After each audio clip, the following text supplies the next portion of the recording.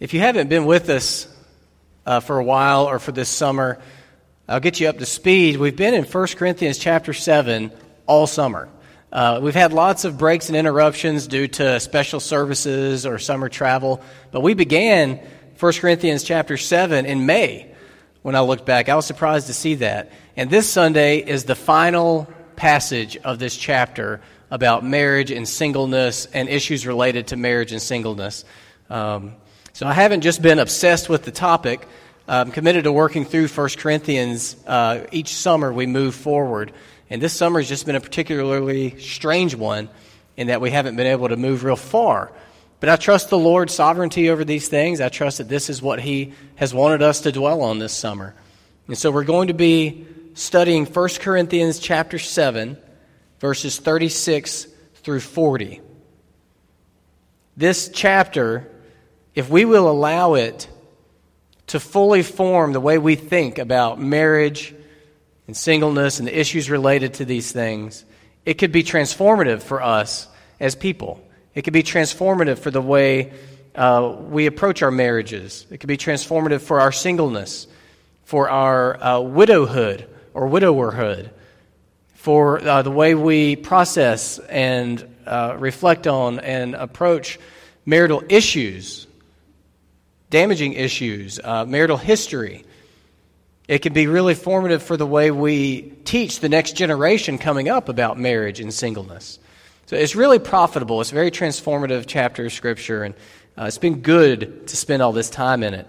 It's programming us to think about these human relationships in light of eternity, whereas typically we tend to think about them in light of just the day-to-day and temporary factors. But it helps us to zoom out and look at it from the eternal perspective. Now, we need to pray together. We always do, but we especially do this Sunday because it's a really difficult passage. Now, don't despair. Hopefully that doesn't necessarily mean it's going to be a really difficult sermon for you to listen to, but it is a really difficult passage, and I'll explain why after we pray. But before we get into it, let's ask for God's help. Father, we don't just need your help. It's not as though we are doing something and we can almost handle it. We just need a little assistance from you. We need you to just take over. We need you to supernaturally open our eyes, our ears, and our hearts to your word. We need you to override all of our selfish and fleshly and sinful resistance to submitting to your word. We need you to enlighten us to understand it. But not only to understand it, to receive it and be transformed by it. I need your help to be helpful to your people. Lord, let these moments together be valuable, eternally beneficial to us as we receive your word. In Jesus' name, amen. So here's why it's a difficult passage. Verses 36 through 38 are really hard to translate from Greek into English with any certainty about them. Several of the words and phrases can be taken in either of two different ways, and the experts aren't sure which way is correct. So you have some translations that translate this passage, and it sounds as though he's talking to betrothed men, as though he's talking to men who are engaged to be married to women. Other translations translate it into English, and it sounds as though he's talking to fathers of unmarried women.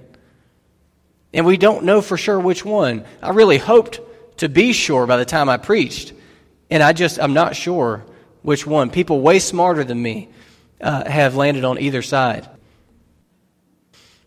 So my plan is that we'll just read it in light of the uncertainties, and I'll point them out to you as we move along, and I'll preach just the certainties, because there are things in here that we can be sure of, and that's what we're going to major on.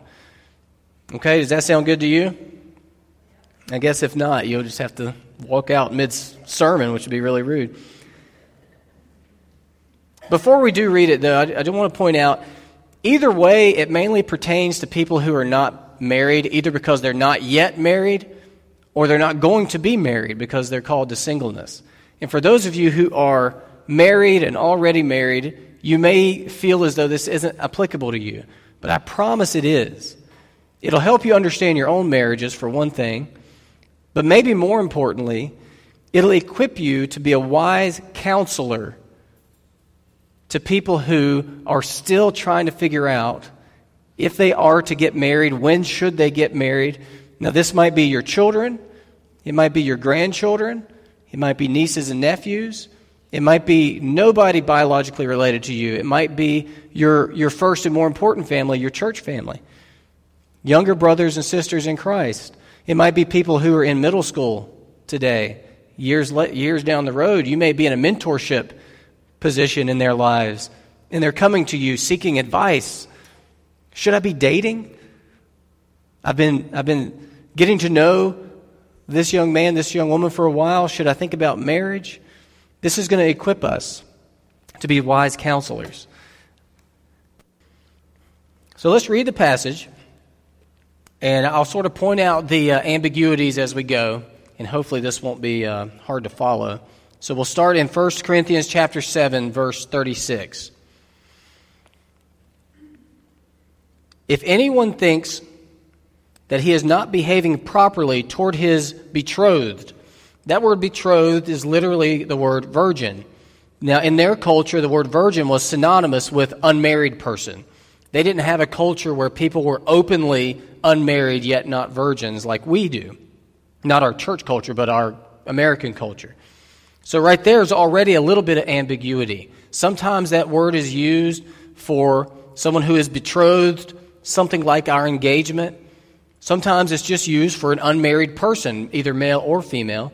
Often it's used for a father's unmarried daughter. So right now we don't have enough information to know for sure exactly what he means by using this word. If anyone thinks that he is not behaving properly toward his betrothed, if his passions are strong. Now here again is ambiguity. In the original language, we're not sure if it means if his passions are strong, if it means if her passions are strong, if it means if she is past the bloom of youth. That's another possible translation of this word. The word literally is the prefix for beyond coupled together with the word for maturity. So a more literal reading would be if he or she, maybe more likely, is past maturity. If she's past the bloom of youth, if she's getting older. We're not sure. So ESV puts it, if his passions are strong, and it has to be, or it ought to be, let him do as he wishes, let them marry. There, that syntax almost makes sense with the father theory. Let them marry, as if it's other people. But then it doesn't make sense because his passions are the ones that might be strong. It's very confusing. Verse, let them marry, it is no sin. Verse 37. But whoever is firmly established in his heart, being under no necessity, but having his desire under control, could also be translated, having authority over his own will, and has determined in his heart to keep her as his betrothed. Now here's another troublesome phrase. It could also be translated, literally it's 3 words, keep himself virginity. And so we're not sure if he's talking about betrothed people. It could also be taken in the sense of telling a father, you can keep your daughter, your unmarried daughter, unmarried. But the ESV says, keep her as his betrothed. He will do well. So then he who marries his betrothed does well, and he who refrains from marriage will do even better. More ambiguity in this verse. Often that word translated married is translated give in marriage. So some major translations have it, so then he who gives in marriage does well, and he who refrains from giving in marriage will do even better. So are you confused? If you're confused, it probably means you are following me, because it's a confusing bit of Scripture. Most Scripture is straightforward. Most Scripture, you don't have these kinds of issues. Sometimes we do, and it's good to just be honest about them and address them. Verses 39 and 40 are straightforward, and we can read those without comment. A wife is bound to her husband as long as he lives, but if her husband dies, she is free to be married to whom she wishes, only in the Lord. Yet in my judgment, she is happier if she remains as she is. And I think that I too have the Spirit of God. So here's our passage. What can we say with certainty? I'm not going to dwell on the uncertainties because I'm not a Greek expert. I'm just not equipped for that. But what can we say with certainty? 3 things at least, and there's 3 that I'm going to highlight this morning. Number 1, there is a time to let them marry. There's a time to let them marry, to let people get married. And I'll explain what I mean in a minute. Number 2, Christian singleness is a firm stance. Christian singleness is a firm stance. I'll explain that one in a minute too. And number 3, the most straightforward of all 3, marriage is for life. Marriage is for life. Now, though these may seem disconnected, these 3 points, there is a strand that connects all 3 of them, and it's been through this entire chapter of 1 Corinthians 7. Christians, we are to take the matters of singleness and marriage very seriously. It's nothing to take lightly. We're to be thoughtful, prayerful, and biblical in light of these things.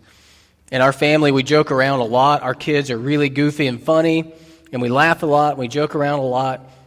Occasionally, somebody will start to joke about something that's just too serious to really make into a joke. It's easy to do, we all do it, and we'll remind each other, okay, let's not joke about that. Some things are too serious. Some things are serious. We're a very casual society, but some things are serious, and the issues of singleness and marriage are serious. And as Christians, we should think about them seriously. And you know this. We can't be casual about this. Some of life's greatest joys are found in connection to our singleness or our marriages, and some of life's absolute worst heartache is found in connection to our singleness or our marriage. And many of you know exactly what I'm talking about. Maybe are experiencing some of these highs or extreme lows right now. So it's a serious topic to be thought about seriously. So our first point that we can know, that we can look at with certainty from this passage, there's a time to let them marry. Let's look back at verse 36.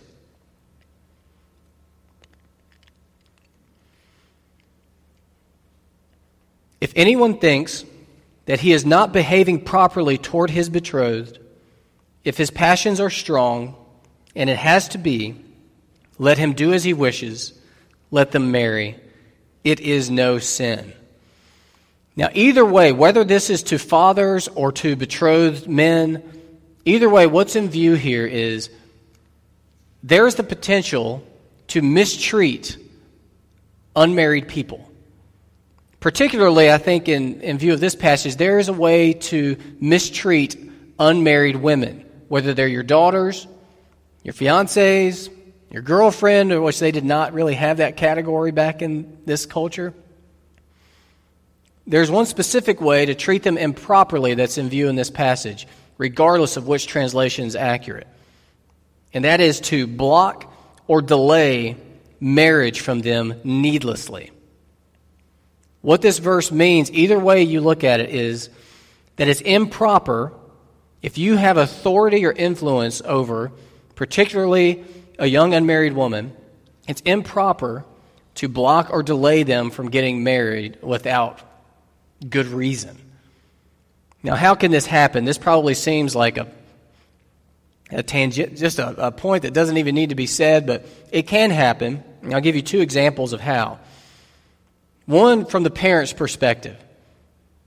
Parents can needlessly block or delay marriage to their children by taking an unbalanced view of what makes them prepared to get married. Now, there are practical considerations that need to be thought through before a young couple gets married.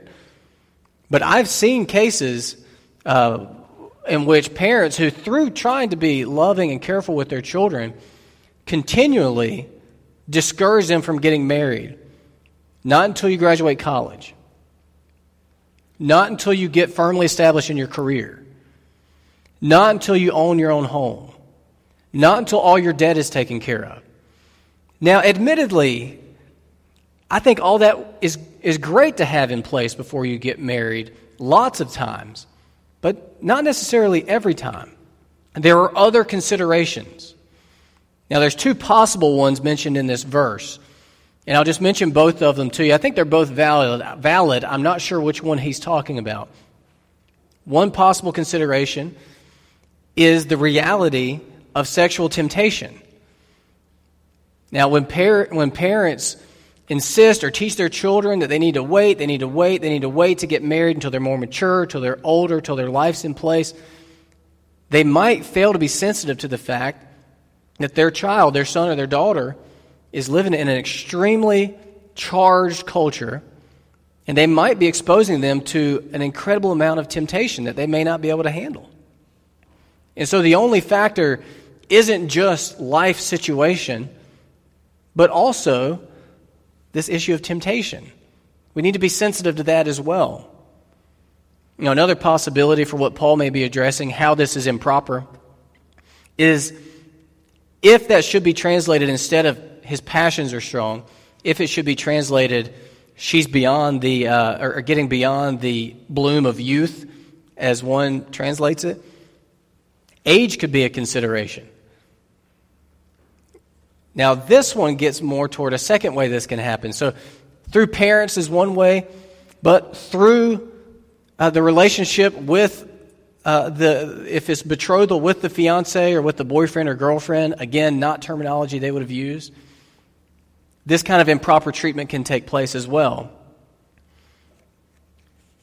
I had a conversation with a young man not that long ago, and because I'm a pastor, he was coming to me for advice, and it was relationship advice.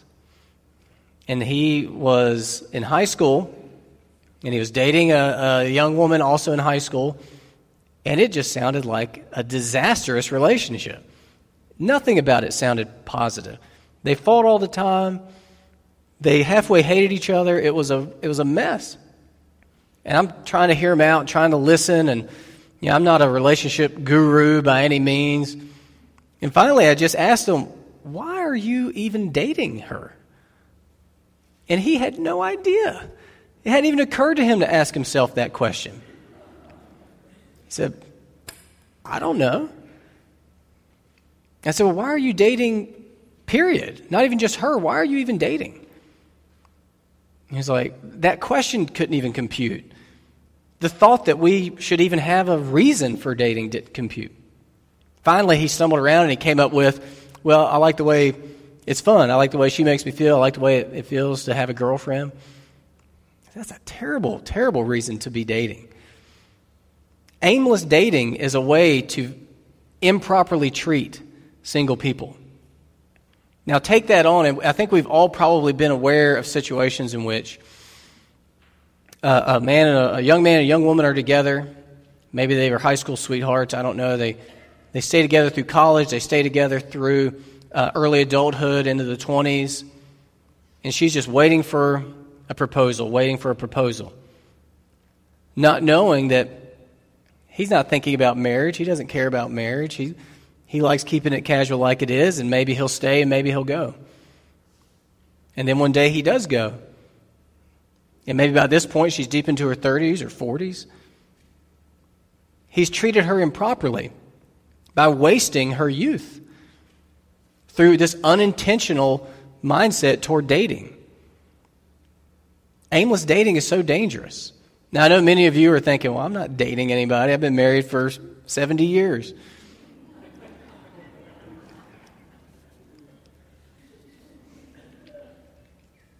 But you guys who are older, who have been married for quite a while, you're the sources of wisdom and guidance about these things for the younger generations.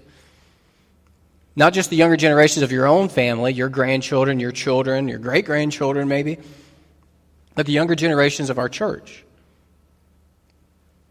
Now, I think one of the worst things That's not one of the worst things. It's a pet peeve, is when I hear an adult joking with a young child, you got a girlfriend at school, you got a boyfriend at school. Now, I know that's innocent. I know they don't mean to indoctrinate them with a false view of how these relationships work. But I think it's part of this bigger picture where we ingrain in our younger generations a weirdly casual attitude toward this whole arena. It's serious. It's an unpopular view, and I'm sure I'll deal with it with my children, and my youth groups have never quite seen eye to eye with me on it, but I really don't see any purpose in dating until you're ready to be asking the question, should I marry this person? Now, I'm not saying you should just get married without getting to know somebody, but if you're not thinking about marriage, what are you doing?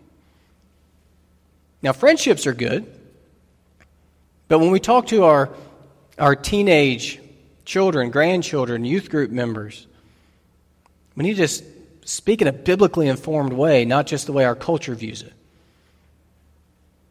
When we deal with our children, we don't just need to prepare them for graduation, college, work, getting a car, insurance. We need to prepare them to think biblically about singleness and marriage.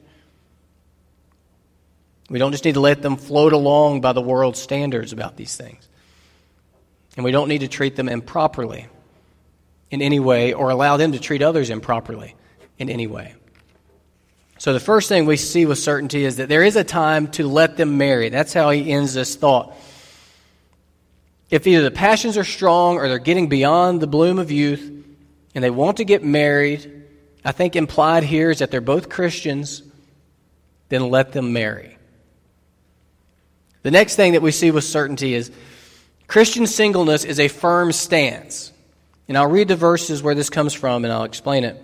Verses 37 and 38. But whoever is firmly established in his heart, being under no necessity, but having his desire under control, and has determined in his heart to keep her as his betrothed, he will do well.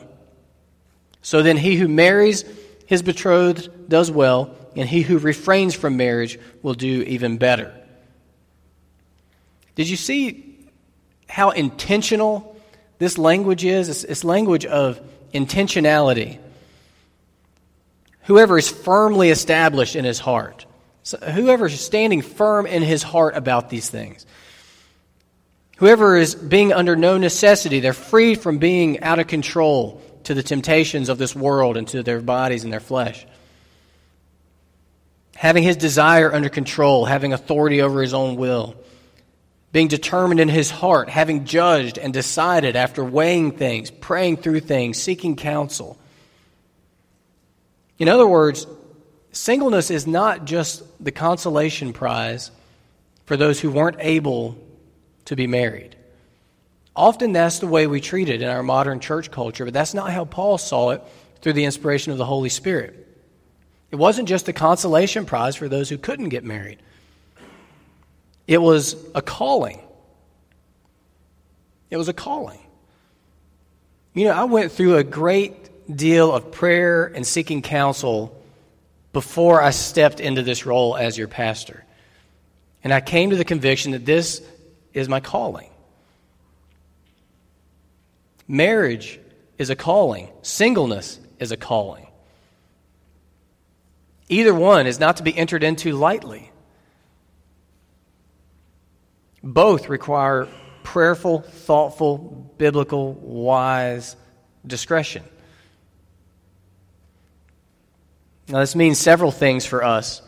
One, I think we need a paradigm shift in how we think about family and singleness and marriage as a church. Firmly established Christian singleness is not just valid. In many ways, it's better even than Christian marriage. And I'll review some of the ways Paul states this in 1 Corinthians 7. Remember back in verses 6 through 9, he said, after instructing about marriage relationships, he says, now as a concession, not a command, I say this, I wish that all were as I myself am. But each has his own gift from God, one of one kind and one of another. To the unmarried and the widows, I say, that it's good for them to remain single as I am. But if they cannot exercise self-control, they should marry. For it's better to marry than to burn with passion. Remember what he said in verses 25 through 26.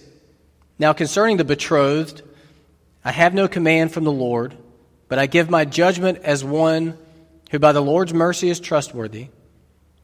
I think that in view of the present distress, it is good for a person to remain as he is.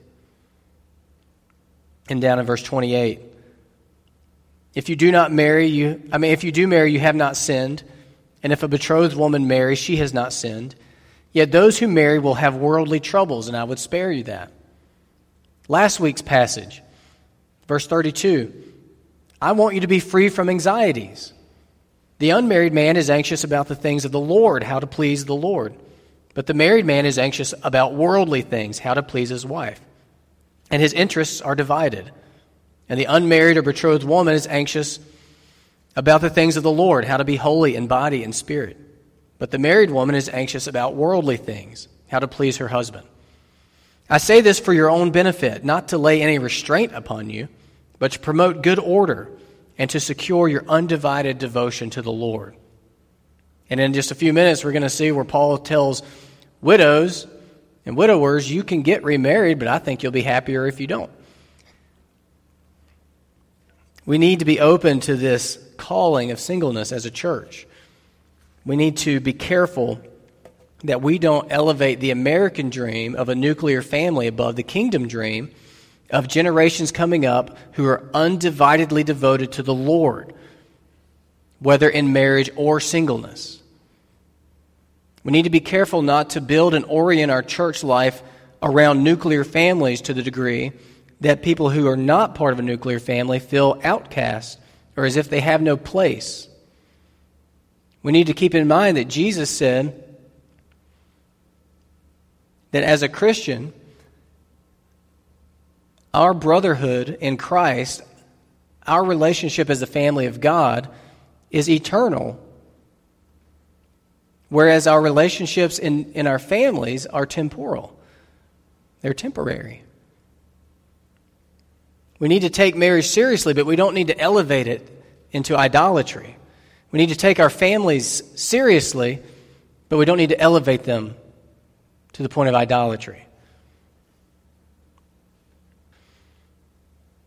How could you know? You take yourself back, you who are married, to that time period where you're trying to figure these things out.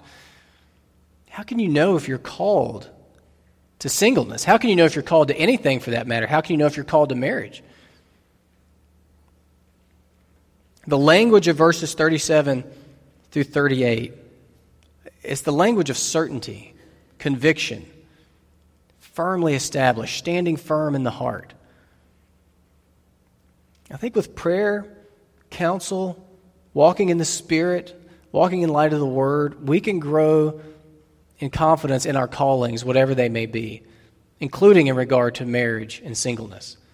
Now, I know some of you're married already, but this is the way we should speak to our children about these things. This is the way we should speak to our grandchildren about these things. This is the way we should speak to the next generations of our church about these things. It's not an assumed thing that you need to be dating and getting married. Maybe you need to be staying single. The only way we can know is if we're very prayerful about it. If we live in light of the Word, if we seek a lot of good advice from people about it. But you can know. I do believe that you can know. I know for my calling, getting married to Meredith, and my calling coming to be your pastor, I didn't do either until I was certain. Certainty is possible. I heard a notion once that it'll be all right in the end, so if it's not all right, it must not be the end. Now, that's not a strictly biblical sentiment, but I think that general idea holds true here. I think the Lord will give you certainty in the end. And if you're not certain right now, then it's not the end. Don't give up. Have hope. Keep praying. Keep seeking counsel. He loves you. He loves your kids. He loves your grandkids, nieces, nephews. He loves the young people of your neighborhood and your family. He loves the young people of our church. There's a time to let them marry. Christian singleness is a firm stance. And lastly, and the most simple, marriage is for life. Verses 39 and 40. A wife is bound to her husband as long as he lives. But if her husband dies, she is free to be married to whom she wishes, only in the Lord. Yet in my judgment, she is happier if she remains as she is. And I think that I too have the Spirit of God. Just think for a minute about the utter seriousness of the phrase, till death do us part. Till death do us part. Those are some of the most serious things people have ever said to each other. I will bind myself to you in marriage until death do us part. Now, Paul has walked through a number of different scenarios in 1 Corinthians chapter 7. He said, married people, you should not separate or divorce. He said, divorced people, you should reconcile with your ex-spouse or remain single. He has said, if you're married to an unbeliever, you should not divorce. He has said, if you're married to an unbeliever who wants to leave you, you should not cling to them. He has said, if you're married to a spouse who dies, you're free to remarry. And that's the point he makes in these verses. If you are a widow or a widower, or if you ever find yourself in that situation, your spouse dies before you do, you are free to remarry.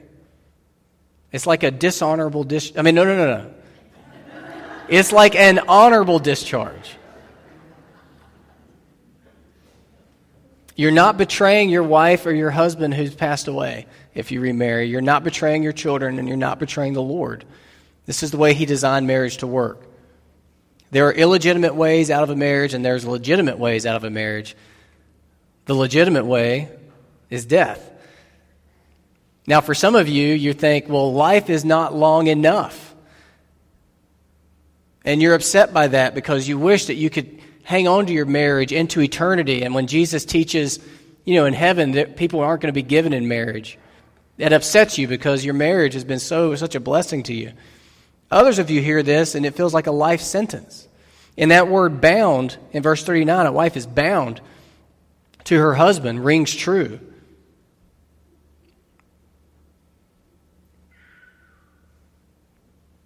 And this gets back to the point at the beginning. This is why these things are so serious. Some of our greatest joys and our most agonizing heartache comes through singleness and marriage. Some of us, our people here have been hurt so deeply, both through singleness and through marriage. Mistakes they've made, awful sin others have perpetrated against them. It gets so complicated. Paul's writing to the Corinthian Christians. I think he knew their situations. God inspired these words through the Holy Spirit and brought us all here for me to proclaim this word to you this morning. I know he knows our situations. And wherever you are in relation to these things, I am not gifted enough a preacher to preach about these things with enough nuance to be sensitive to every situation, every history represented in this room. But wherever you are, let's land where we always must land, in the grace of Jesus Christ. I did not do singleness perfectly when I was single, and I have not done marriage perfectly now that I'm married.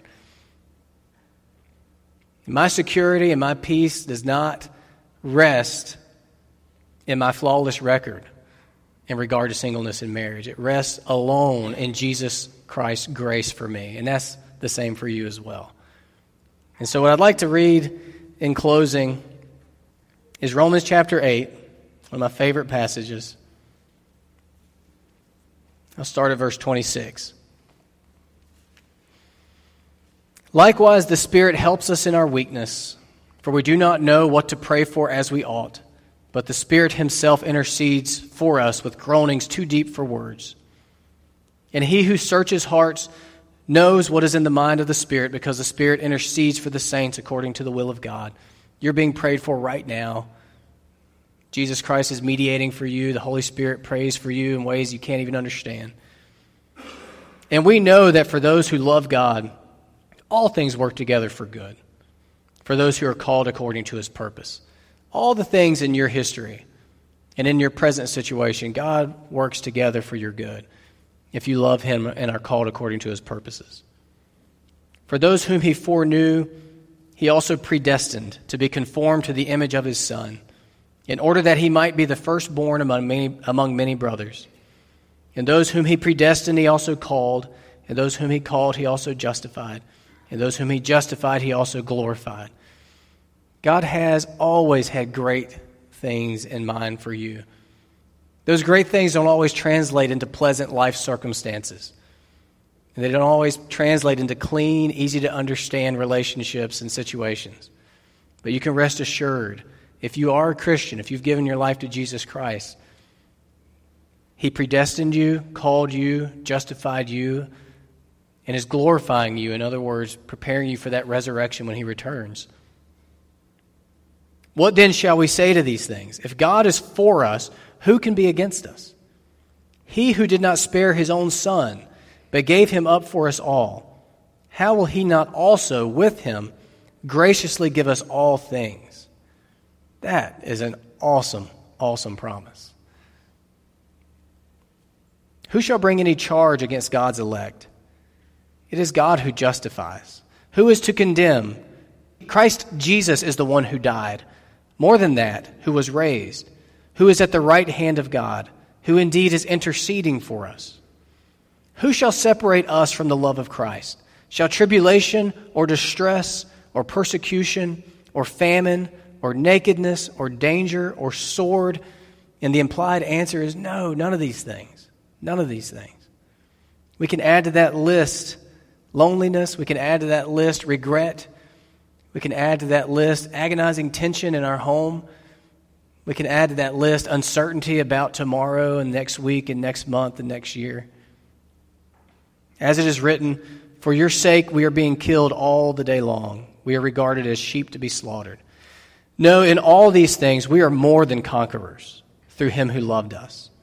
For I am sure that neither death nor life, nor angels nor rulers, nor things present, nor things to come, nor powers, nor height, nor depth, nor anything else in all creation will be able to separate us from the love of God in Christ Jesus our Lord.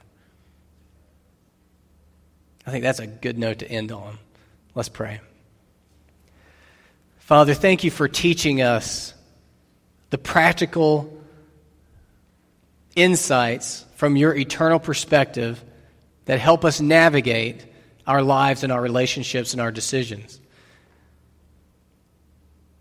But even more importantly than that, thank you so much for your mercy and grace toward us, because we mess these things up so badly. Lord, thank you for your forgiveness through Christ. Thank you for your grace and your mercy. Thank you for how you put us back together and patch us up and make us whole again through Christ. I just ask for each and every one of us. We're all coming from different places, different perspectives, different situations, that you would guide us in how we should move forward in light of these things we've heard from 1 Corinthians chapter 7. Or may you be glorified in our singleness. May you be glorified in our marriages. May you be glorified in the way we move forward through the messes that we have made and others have made in our lives. May you be glorified by the upcoming generations of our church who have yet to begin thinking about these things. And may you help us to guide them well. Lord, we love you. We thank you so much. In Jesus' name, amen.